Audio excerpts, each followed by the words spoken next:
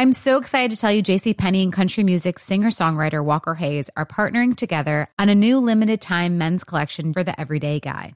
What I love about Walker Hayes is his laid-back nature. He's a family man, and being a country megastar while also having 7 kids, you know he likes to keep his style cool and casual.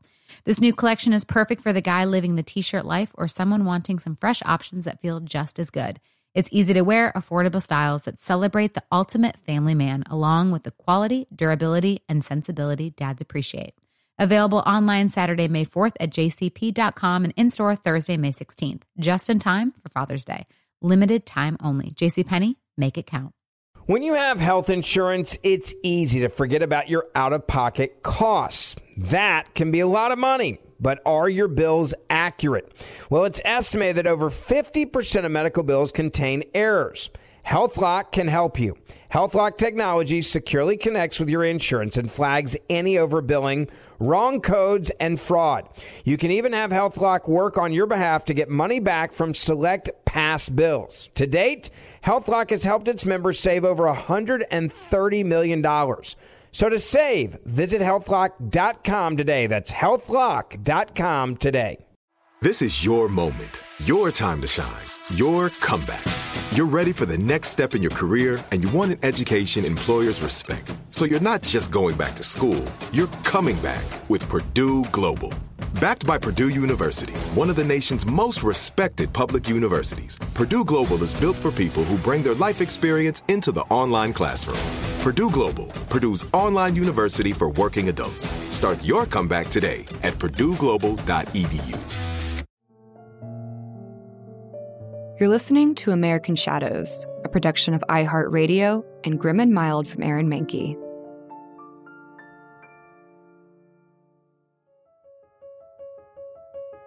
Reverend Sylvester Graham had a unique perspective on sexual behavior. Graham claimed that promiscuity had a lot to do with a person's diet. While his belief may seem like a stretch, in the mid-1800s, medicine had barely advanced past bleeding patients to remove whatever ailed them. Graham connected diet and sex while recovering from a long-term illness in 1826. He spent considerable time thinking about immoral behavior and its root causes. Though ideals of abstinence before marriage were nothing new to his peers, Graham noticed changes in the American diet and in people's opinions about sex, and he believed the two were connected. Graham began to preach that a diet filled with fats and meats and refined flour took a toll on one's body and soul. That those who ate these foods were often prone to many illnesses and were generally more unhealthy. He reasoned that the more immoral someone was, the more the body suffered. He and others thought sex should be used for procreation and nothing more. So, in the eyes of the church, an orgasm was required from men during sex, but not women. And that was part of the problem. Women were beginning to stand up for their own points of view. Graham's overzealous preaching incited an angry mob of women to violence in 1834, when he tried lecturing them on chastity, a concept they felt they had a fine grip on all on their own. Thank you very much. Worried that sexual activity was rampant and harmful, he even urged married couples to cut down on sex. To help curb the urge, Graham suggested a diet high in fiber, fruit, vegetables, and whole grains. Meat should only be eaten in small proportions, and no more than twice a day. His statements angered butchers who made their living on Americans' growing meat consumption. He began styling himself as Dr. Graham, and he insisted that smoking and drinking should also be avoided. Food should be bland, no spices to wake any desires, not even pepper. Food shouldn't even be physically warm. The more stimulating the food, the higher the sexual appetite. In addition to diet, he preached that drinking clean water, getting plenty of sunshine, exercising, keeping up personal hygiene, and wearing comfortable clothing also reduced carnal cravings. Given the changes in people's diets and women's rights, Graham concluded that men could no longer control their urges. To save them from sin and ill health, he devised a coarse-ground whole wheat flour to promote well-being and control those urges. Stores began carrying Graham's flour. Devotees wrote to Graham thanking him for curing a wide range of physical and mental health issues. Some all-male boarding houses began enforcing his hygiene and exercise regime and served the men crackers made with Graham's flour.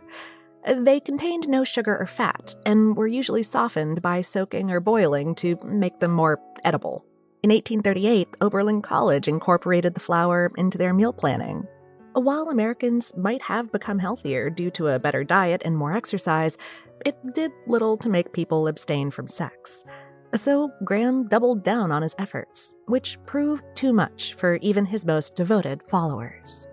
Graham might have faded from the public eye, but his crackers grew in popularity, though the formula changed over the years, incorporating refined flour, sugar, and fats. Today, graham crackers come in varieties like honey and cinnamon, flavors that might have the Reverend spinning in his grave. I'm Lauren Vogelbaum. Welcome to American Shadows.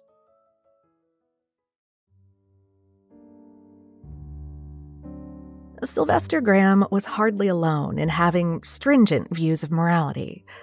Ideas of what is moral and what is not have long been debated, especially when it comes to sex. And while our history books are full of interesting events, we rarely hear about those where sex is at the forefront.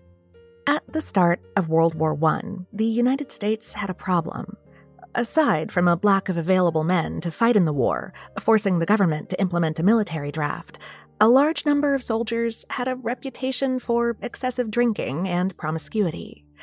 And while rampant alcohol consumption did present an issue in health and combat, it was the sexual exploits and notoriety for sexually transmitted infections, or STIs, that concerned the government.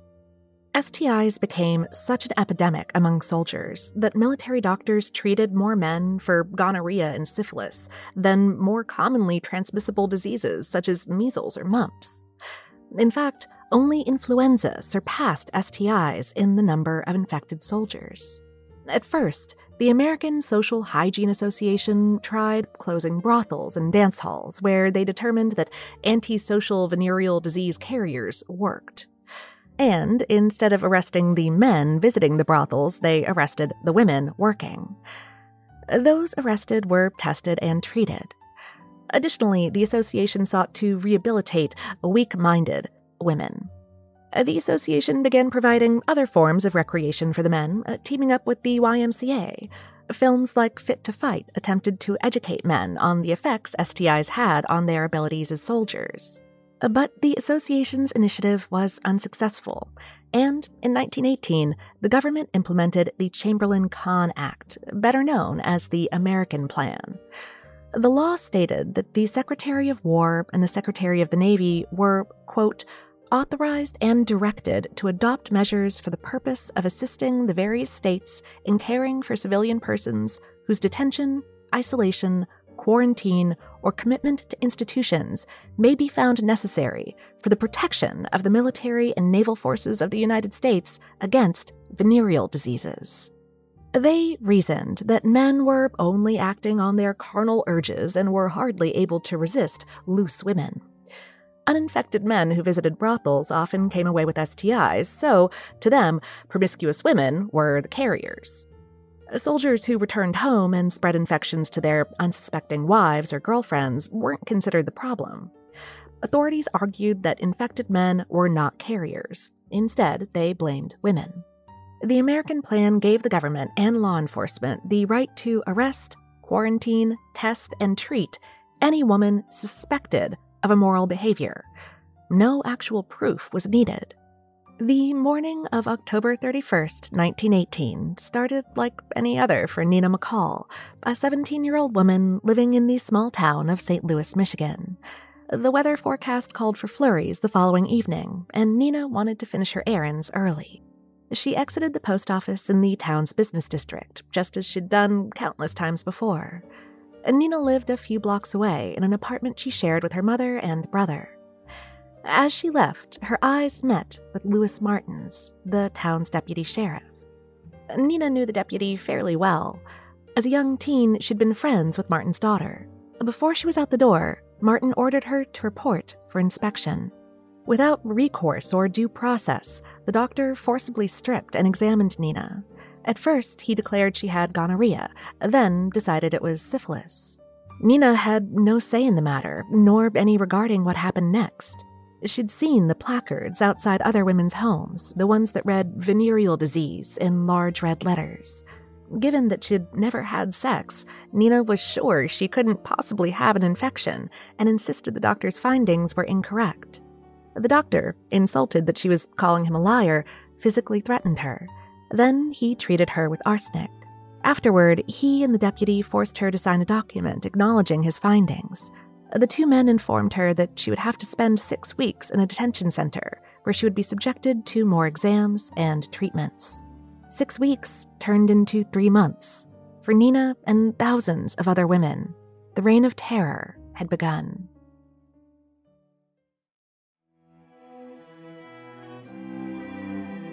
In 1918, Nina was one of 1,072 women in Michigan alone who were arrested on suspicion of immoral behavior. None were given an explanation for the perceived transgression. If the arresting officer suspected a woman of immoral behavior, his word was enough. With the American plan in place, law enforcement across the country took to the streets in what was akin to witch hunts. On February 29th of 1919, Sacramento police working in the Morality Squad set out to cleanse the city of immoral women. At 9:30 that morning, they arrested a Mrs. Sodfried. Within the hour, they arrested one Lena Rosarine. By noon, they'd arrested 6 women, purely on suspicion. By the end of the day, the department had 25 women in custody. The arrests had become commonplace. Humiliated and embarrassed, most women fortunate enough to be released after the exams went home and stayed quiet about their ordeal. To do otherwise would raise eyebrows about their actions, risking shame and further humiliation. There were some women, however, who did not go home quietly. On that day in February, Margaret Hennessy and her sister walked to the meat market in Sacramento, where they planned to do some grocery shopping. The two women chatted as they made their way down the street. One Officer Ryan approached them, and the women smiled, expecting to move past him. Ryan promptly arrested them.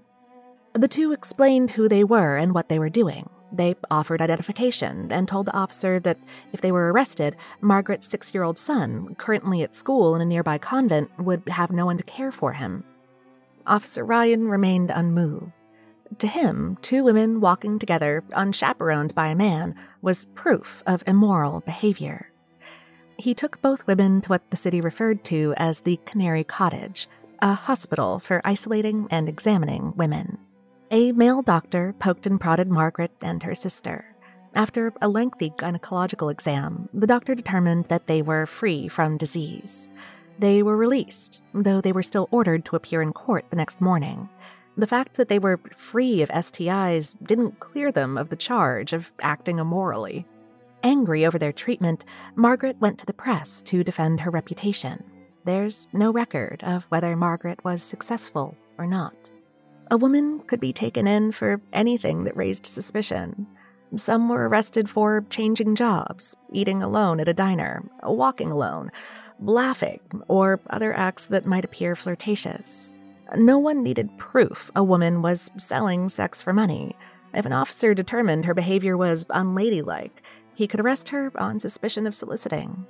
Those determined to be diseased, based purely on a physical exam, were imprisoned. The guards looked down on them, often beating them or dousing them with cold water, or throwing them into solitary confinement.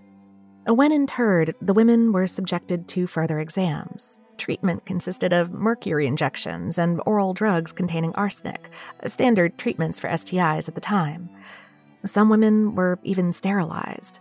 The American plan had plenty of political supporters, including New York Mayor Fiorello LaGuardia and California's Governor Earl Warren. Attorney General Thomas Watt Gregory took the time to write to each state, urging them to enforce the plan. He assured them that the American plan and the arrests were constitutional. Gregory also personally wrote to each U.S. district judge, instructing them against interfering with arrests. Across the nation, mayors and governors enthusiastically enforced the law. In Michigan, Nina's life in the Bay Center detention facility was deplorable. She and the others had no privacy. All incoming and outgoing mail was opened and read. The facility had any letters that mentioned physical or medical treatment destroyed. And the facility wasn't alone in its actions.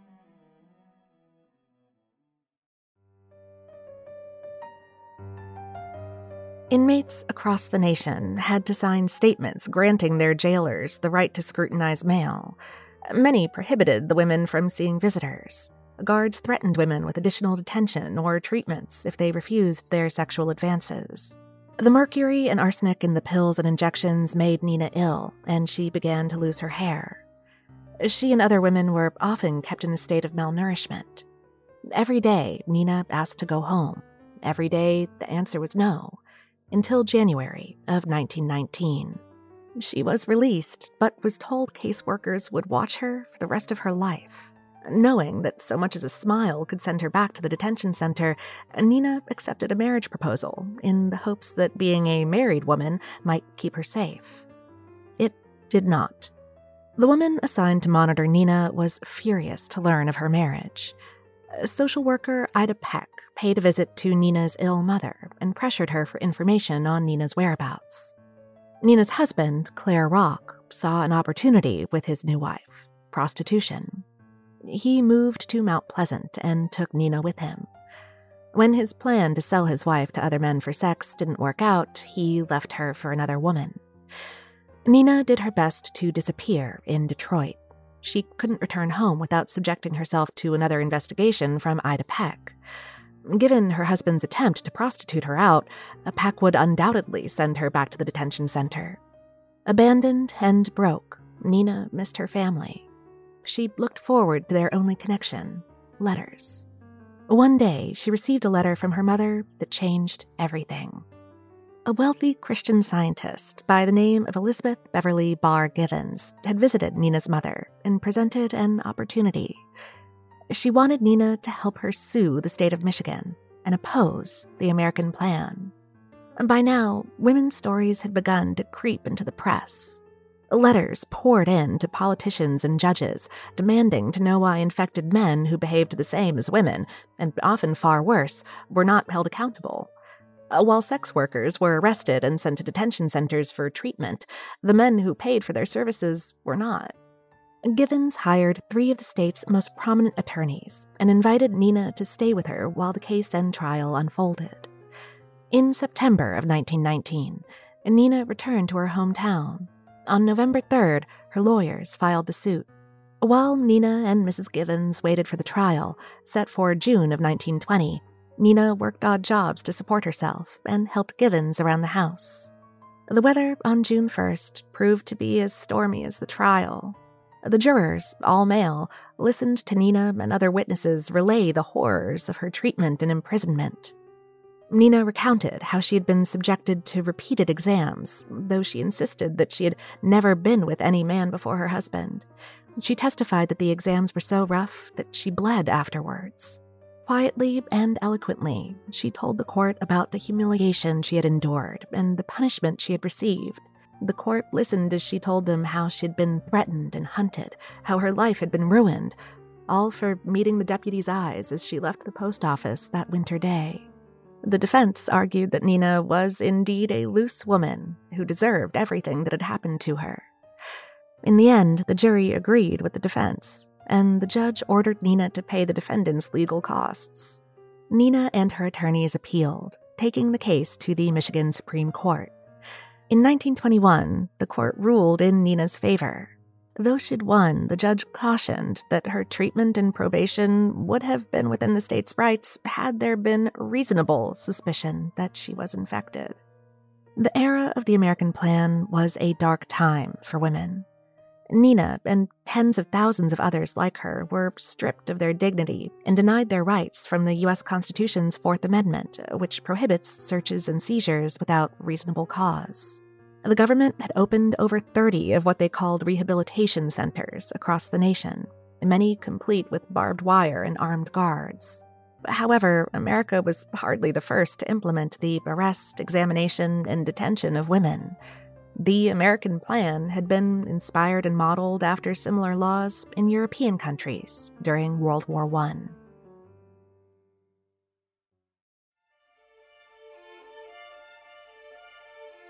Nina's story faded from public memory.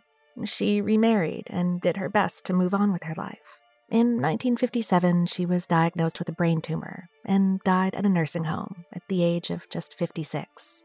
While it would seem that Nina's victory paved the way to abolish the American Plan, it had the opposite effect.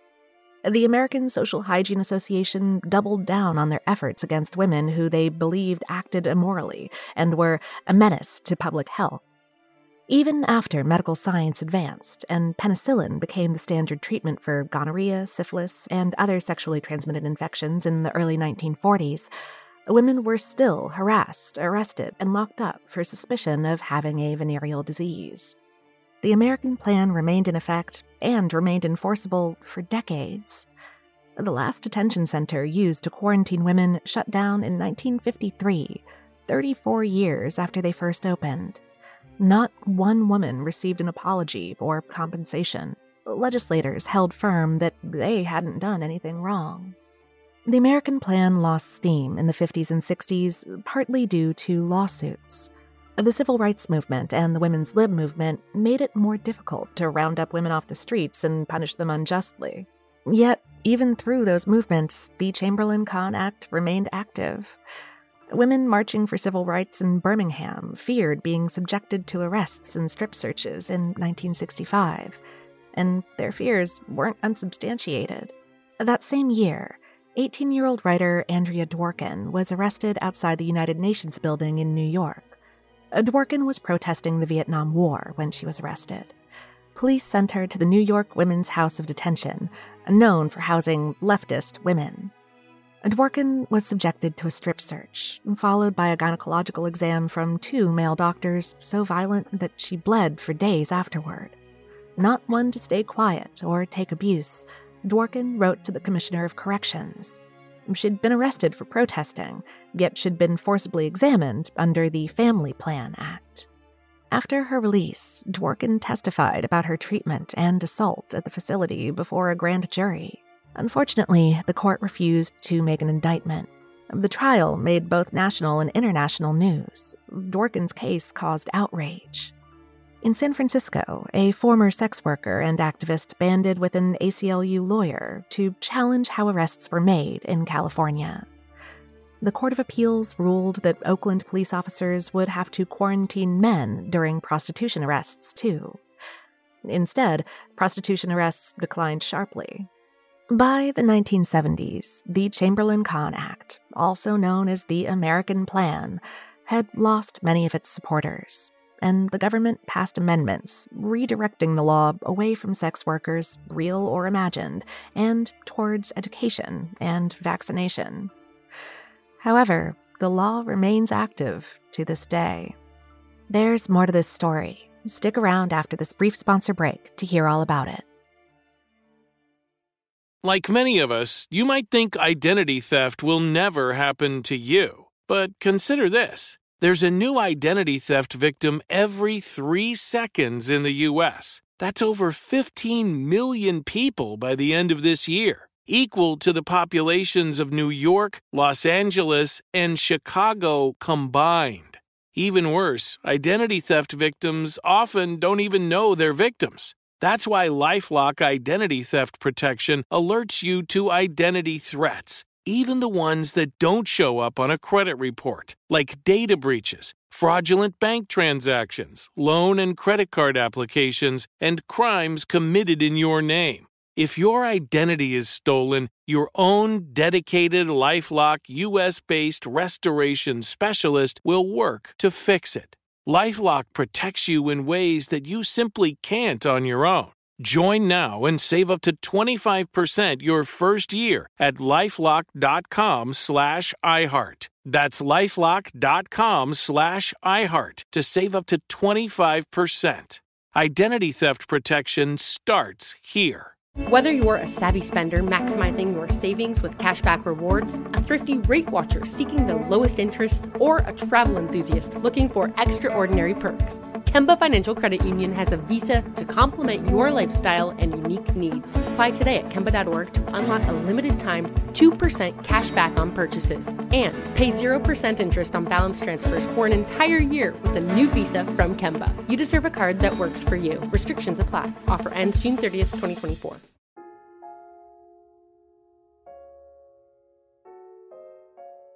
Advice on birth control has been around for millennia.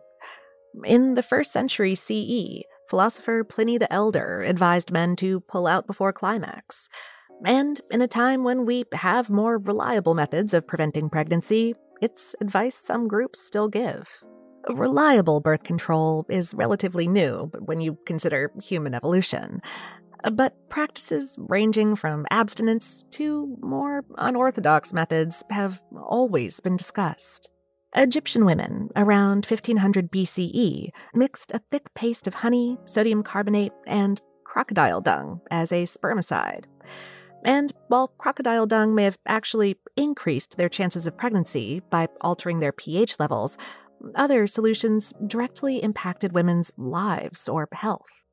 Some rather bizarre methods may have actually worked to some degree. Acacia gum, for instance, was later found to have some spermicidal properties. Fast forward to 1839, when Charles Goodyear discovered a way of treating rubber, which led to the first rubber condom in 1855. Given their size and the need for a custom fitting, rubber condoms weren't exactly popular, especially in the United States.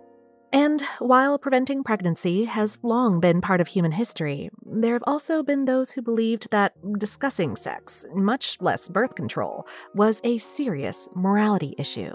Anthony Comstock made it his mission to do what he considered to uphold Christian morality when he spearheaded the Comstock Act in 1873, which censored everyone, including doctors, from discussing birth control. Margaret Sanger, a nurse and activist, defied the act and began offering advice on birth control in the 20th century. Her pamphlets quickly landed her an arrest and indictment for breaching obscenity laws. For a while, Sanger fled the country to avoid trial, eventually returning in 1916. She opened a family planning clinic, the first of its kind, though officials shut it down in less than 2 weeks.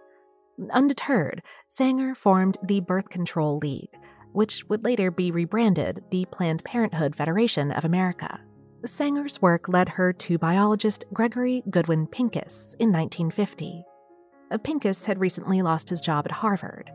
Sanger approached him with a job offer to help her create a pill women could take to prevent pregnancy. 30 states still enforced anti-birth control laws, so the proposition was controversial, if not risky. For Sanger, the partnership was a means to give women some control in family planning and autonomy over their bodies. She also did, at least partially, align herself with at least part of the eugenics movement, specifically limiting reproduction in people with mental and physical disabilities, or those living in poverty. A wealthy philanthropist by the name of Catherine Dexter McCormick funded the project. Sanger and Pincus teamed up with obstetrician John Rock. The three tested the effects of progesterone on rabbits and rats. Pincus took it a step further, though. He suggested they take their discovery and experiment to Puerto Rico, where laws were a bit more lax. Puerto Rico had authorized family planning clinics and had encouraged contraception practices since 1937. Probably due to the aforementioned eugenics, the government there took the practice to extremes, often pressuring women to have a hysterectomy after the birth of their second child. The governor believed that the poor were ignorant and couldn't control themselves. Pincus, Rock, and Sanger set up a clinical trial, recruiting women from a local medical university in 1955. Half the women quickly dropped out, fearing potential side effects. Pincus decided on a different approach, this time recruiting poor women who were desperate to prevent pregnancy or hysterectomies. The group set up a lab in the Rio Piedras neighborhood in San Juan. 265 women signed up for the trial. None were given safety information regarding potential side effects such as blood clots, depression, or nausea. Pincus focused on efficiency over potential side effects. 3 women died during the trial. No autopsies were performed, so it's unclear whether the fatalities were related to the pill. The FDA approved the pill for contraception prevention on May 9th of 1960. The pill remained controversial, but by 1965, it became the most widely used form of birth control, putting women in control of their fertility. Today, safer reformulations lessen the side effects while offering 99% efficiency. However, in 2022, many political leaders voted against a rule to prevent states from banning a woman's right to birth control. American Shadows is hosted by Lauren Vogelbaum. This episode was written by Michelle Muto, researched by Ali Steed, and produced by Miranda Hawkins and Trevor Young, with executive producers Aaron Mahnke, Alex Williams, and Matt Frederick. To learn more about the show, visit grimandmild.com. For more podcasts from iHeartRadio, visit the iHeartRadio app, Apple Podcasts, or wherever you get your podcasts.